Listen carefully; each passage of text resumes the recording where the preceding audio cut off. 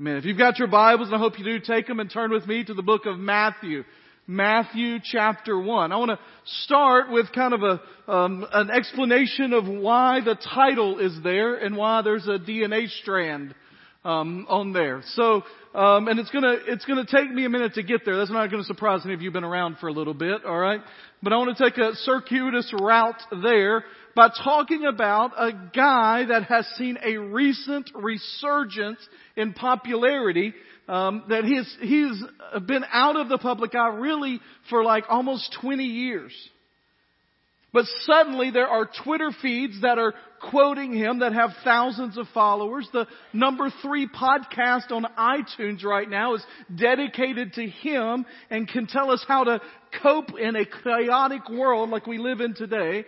The number 1 grossing documentary film of last year was about him. And currently the number 3 movie in theaters is a biopic piece about his relationship with a journalist. Anybody know who I'm talking about? That's what I'm talking about, this guy, right? Mr. Rogers, right?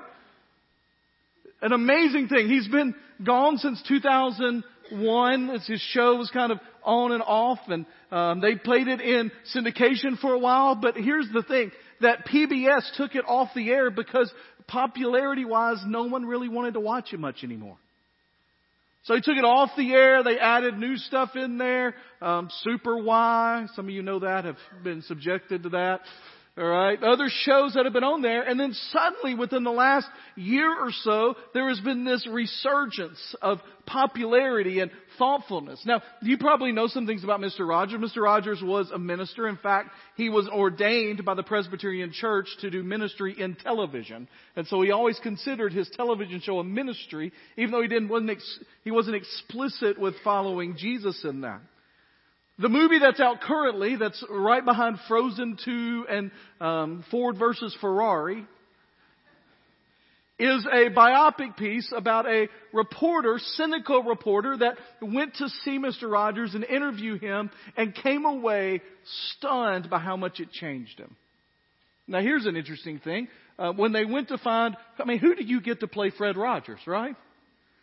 And so they went to what could be argued the great, or most successful for sure, but one of the greatest actors of this generation, who is Tom Hanks, right? And people started to show this picture around of Tom Hanks and Mr. Rogers. And when the first trailer came out, people were like, man, he looks like Mr. Rogers. He's acting like Mr. Rogers. In fact, upstairs I was showing this and so I was like, wow, I thought that was the same person in 2 different pictures.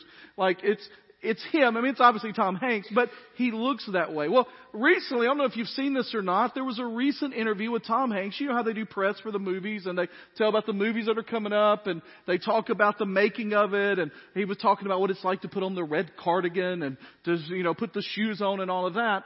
And they got to a point, they said, well, we have a surprise for you. I don't know whether you know this or not, but we have discovered that you are related to Mr. Rogers. Did you might hear that? Did y'all know that? So the people at Ancestry.com, in fact, I have the chart here. I know y'all are really excited about that. Genealogical charts are the bomb. That's what you all think, right? No. All right, so here it is. But Tom Hanks have they're 6th cousins. Tracing it back to Johannes Meffert in 1732, who immigrated to the United States. What's crazy to me about that is all of the amount of information that is out there that let people do things like this.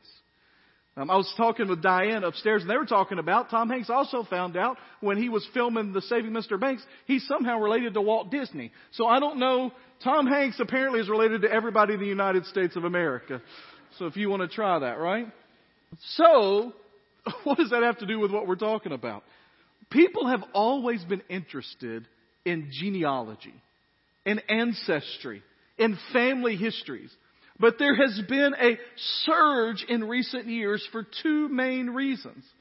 First of all, records have been digitized all across the country, so you don't have to go to obscure courthouses to find birth and death records. You can sit at your computer at home and find your ancestors' birth and death records and tombstones for generations.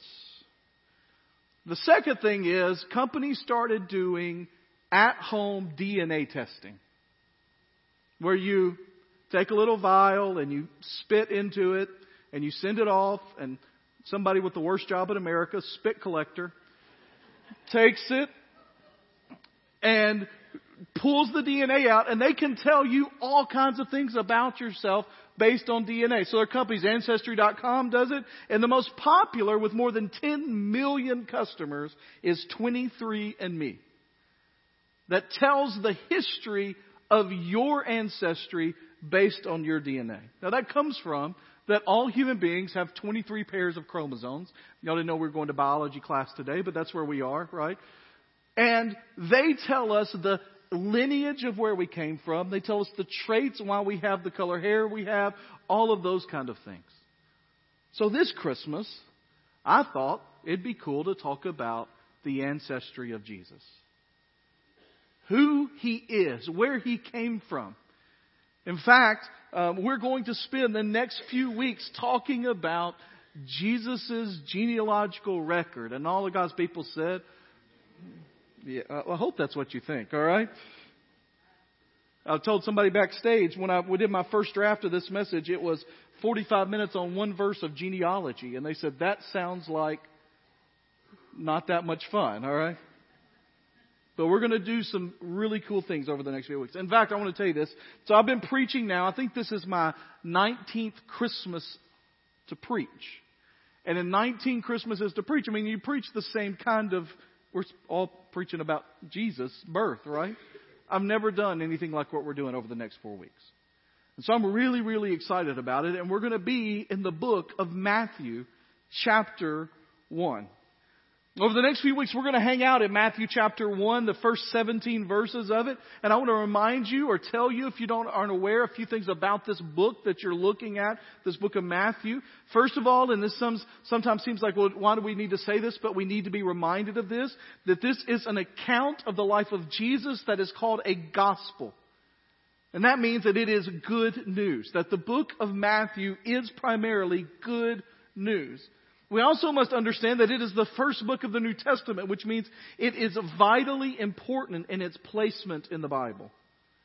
Now, the purpose Matthew has, writing to a primarily Jewish audience, which is important and why genealogy is here, is to write about what Jesus did, how He came to earth, what Jesus said, and what He accomplished in His death and resurrection. And a couple of things to understand about the Gospel of Matthew and also the genealogy that he will give us, we'll talk about in a moment, is it is not comprehensive, it is not chronological, it is not giving us every detail of fact. The whole book is not trying to give us everything that happened in Jesus' life, but it is also not chronological. Matthew is not trying to give you this happened on this date and that date and it went from there.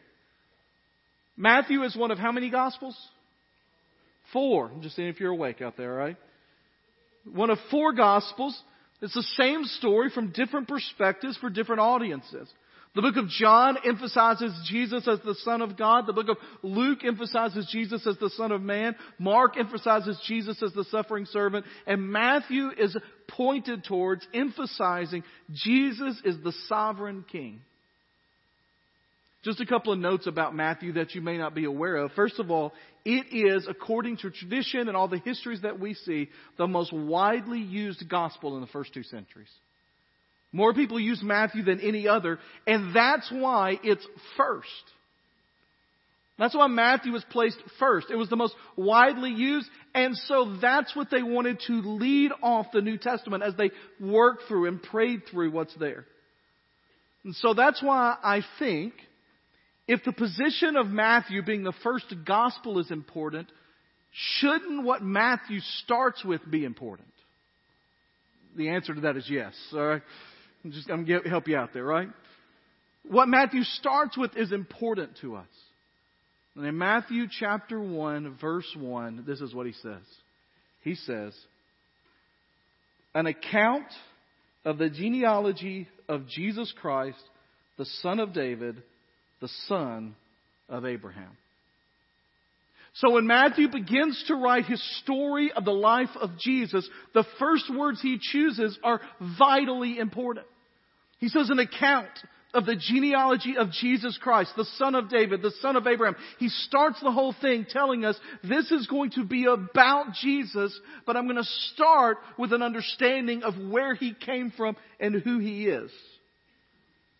By the way, there's an interesting little note there. That first part that says an account of the genealogy of Jesus Christ. The account of the genealogy, those words there literally are a book of Genesis about Jesus. It's the same word that's used for the Old Testament book Genesis, and that's important because what's happening with Matthew is they are saying this is a new creation, this is a new day, this is a new moment, a new start, a fresh start. The story that started in Genesis has a pivot point. The story that began the entire Bible has a pivot point. Something changes, and it changes right here and right now. What's also fascinating is that those two words, when you put them together, are literally the Bible start.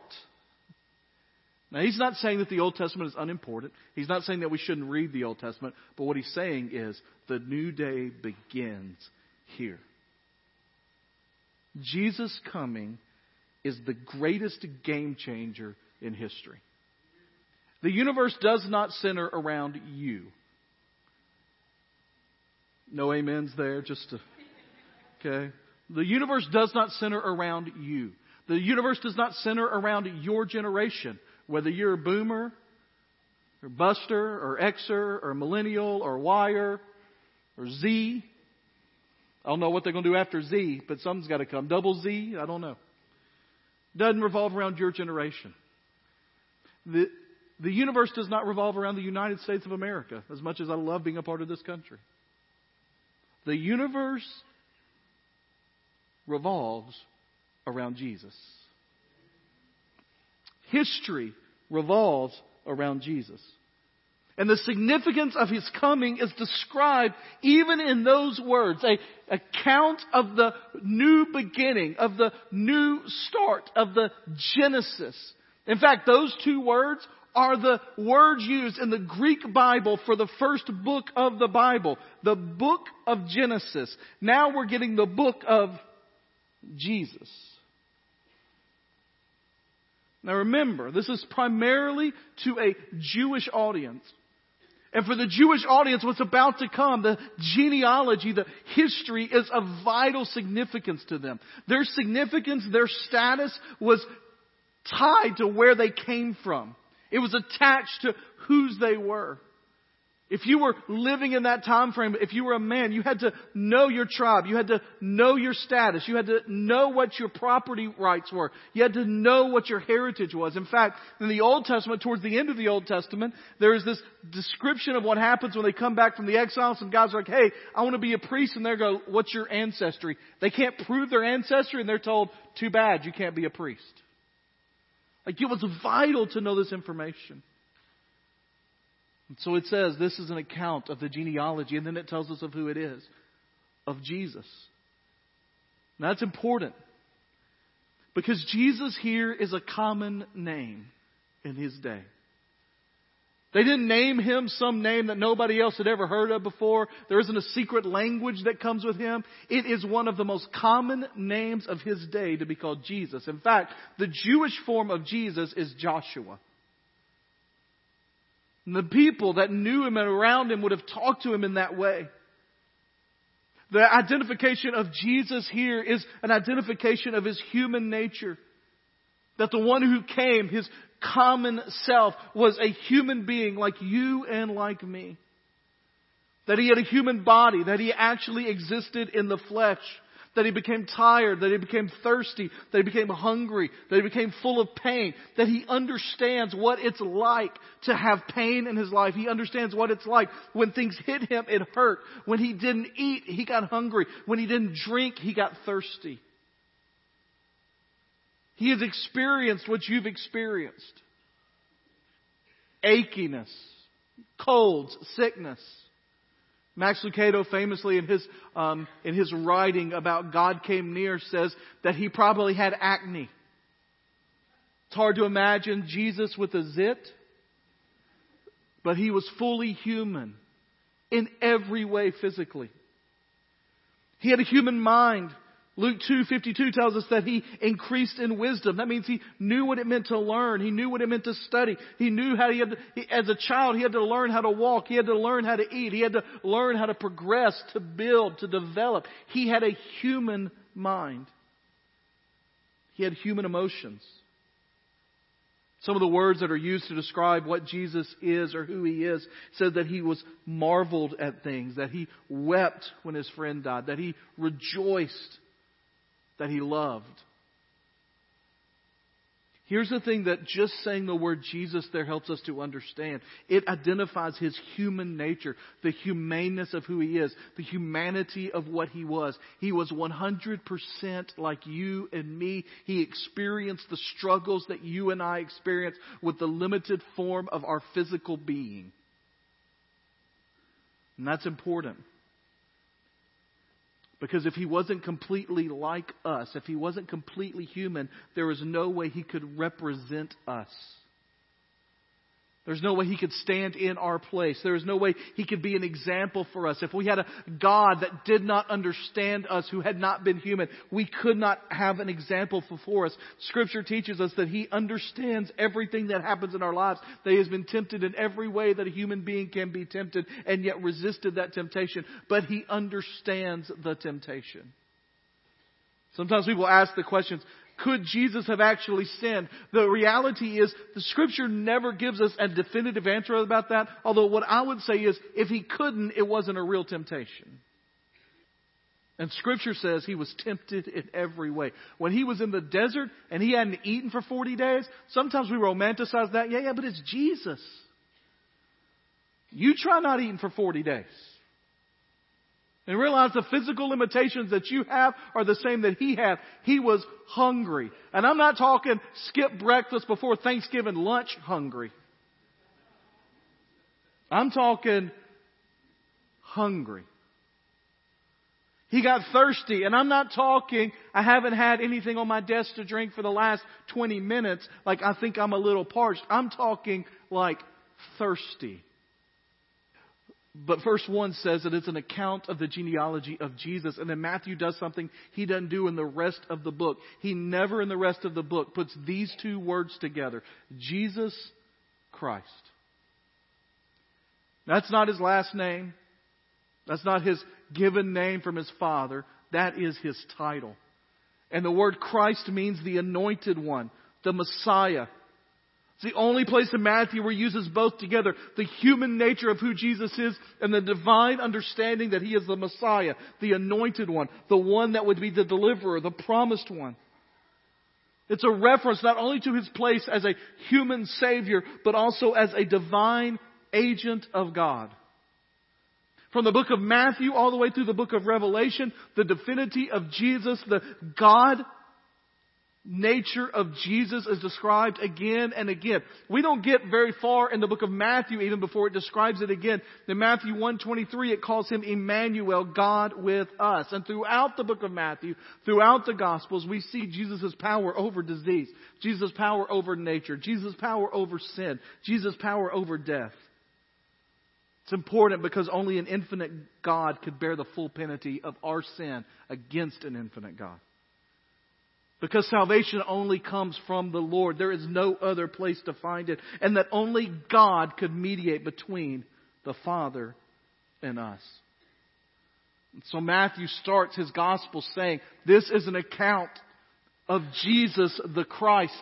An understanding of a human being made in the image of man who was also fully God and the anointed one that would come to save.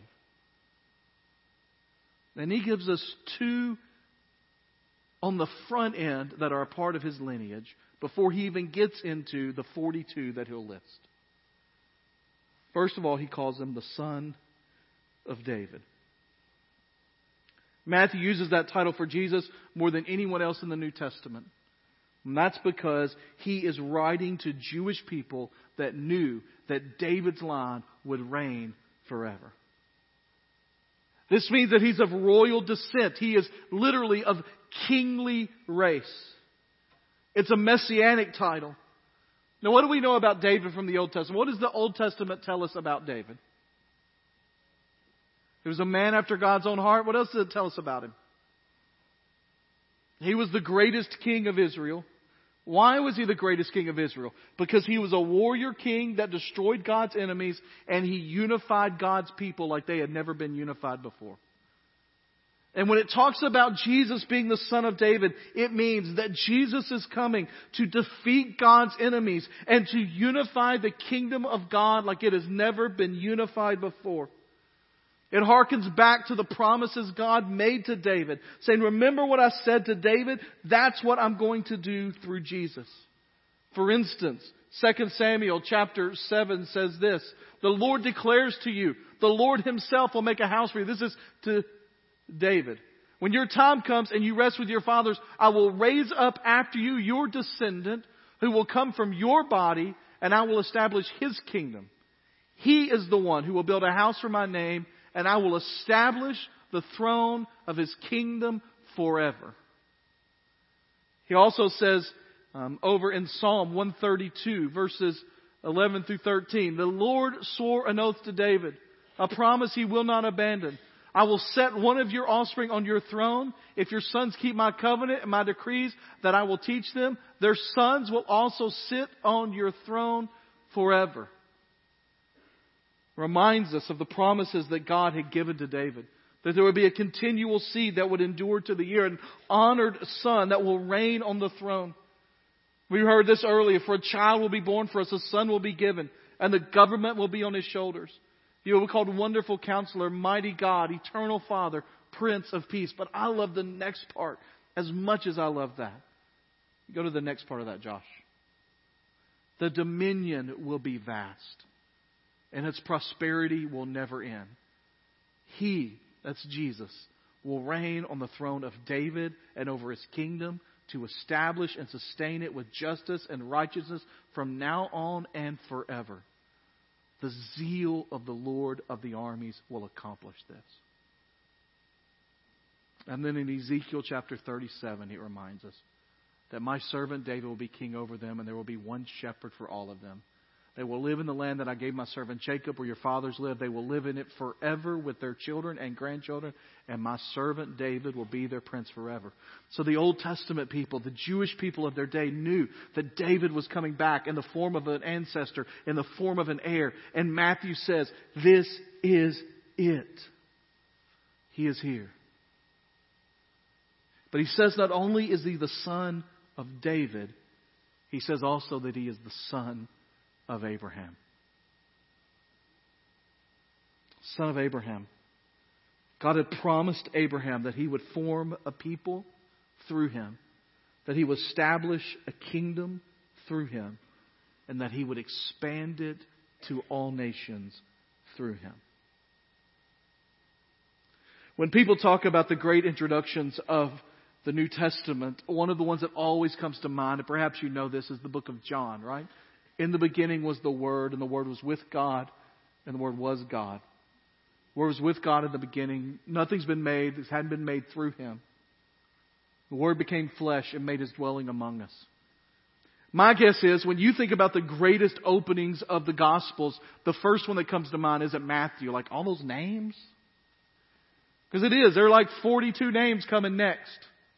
Some of you recognize and you're like, ooh, I'm glad I remember that one. Some of you are like, I have no idea who that is.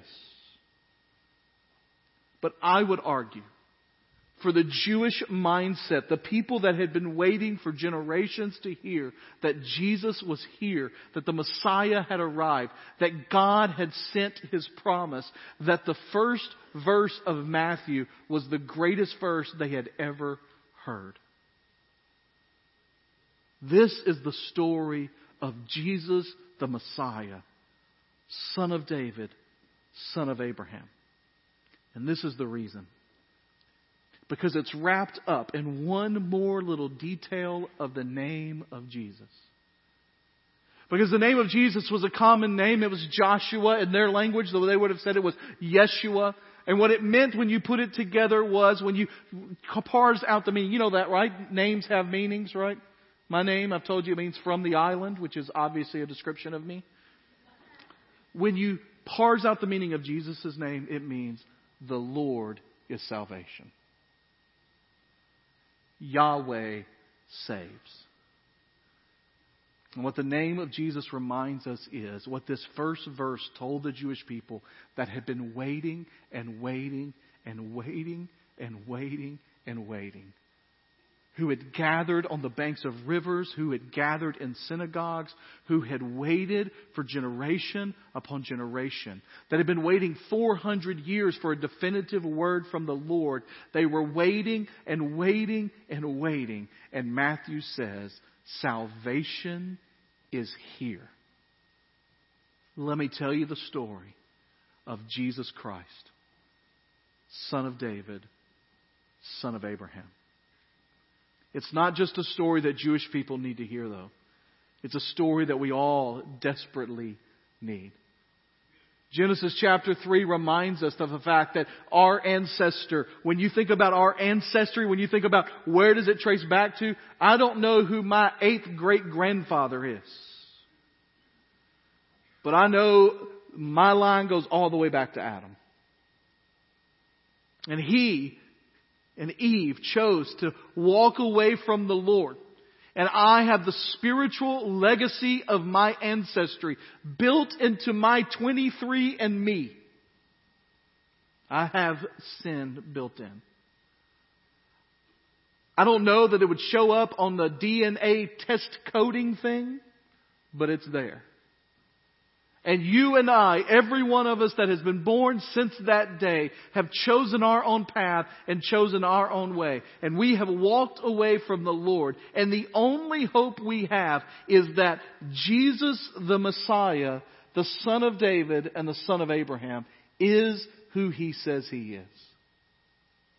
That He is the salvation of the Lord. In Genesis chapter 3, right after all of the sin has happened and they're beginning to give the punishment for that, God looks at Adam and Eve and He says to them that one day, speaks to the serpent, you will bite the heel of my descendant, but he will crush your head. And what Matthew is announcing in this moment of Matthew 1:1 is that the head of the serpent has been crushed. And that Jesus is the reason for that. Salvation is here because Jesus is here. We live in a world that has so many things wrong with it, and that's because of my sin and yours and the sin of every single person on this planet. The real issues is not economic, it's not personalities, it's not any of that. The real issue is sin. And the only hope, the only solution is Jesus the Christ, Son of David, Son of Abraham.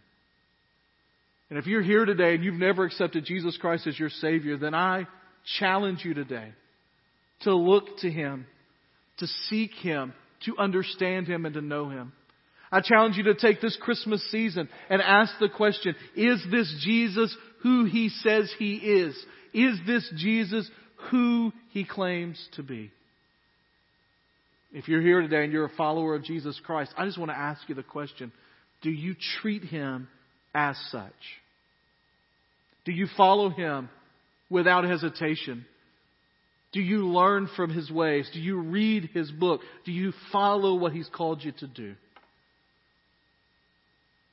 Over the next 3 weeks, we're going to delve into His ancestry and look at what it teaches us about ourselves and how God is redemptive. The reality is the genealogy of Jesus in Matthew 1 shows us that Jesus came at the right moment, in the right way, for the right reason, and that we can be saved because of it.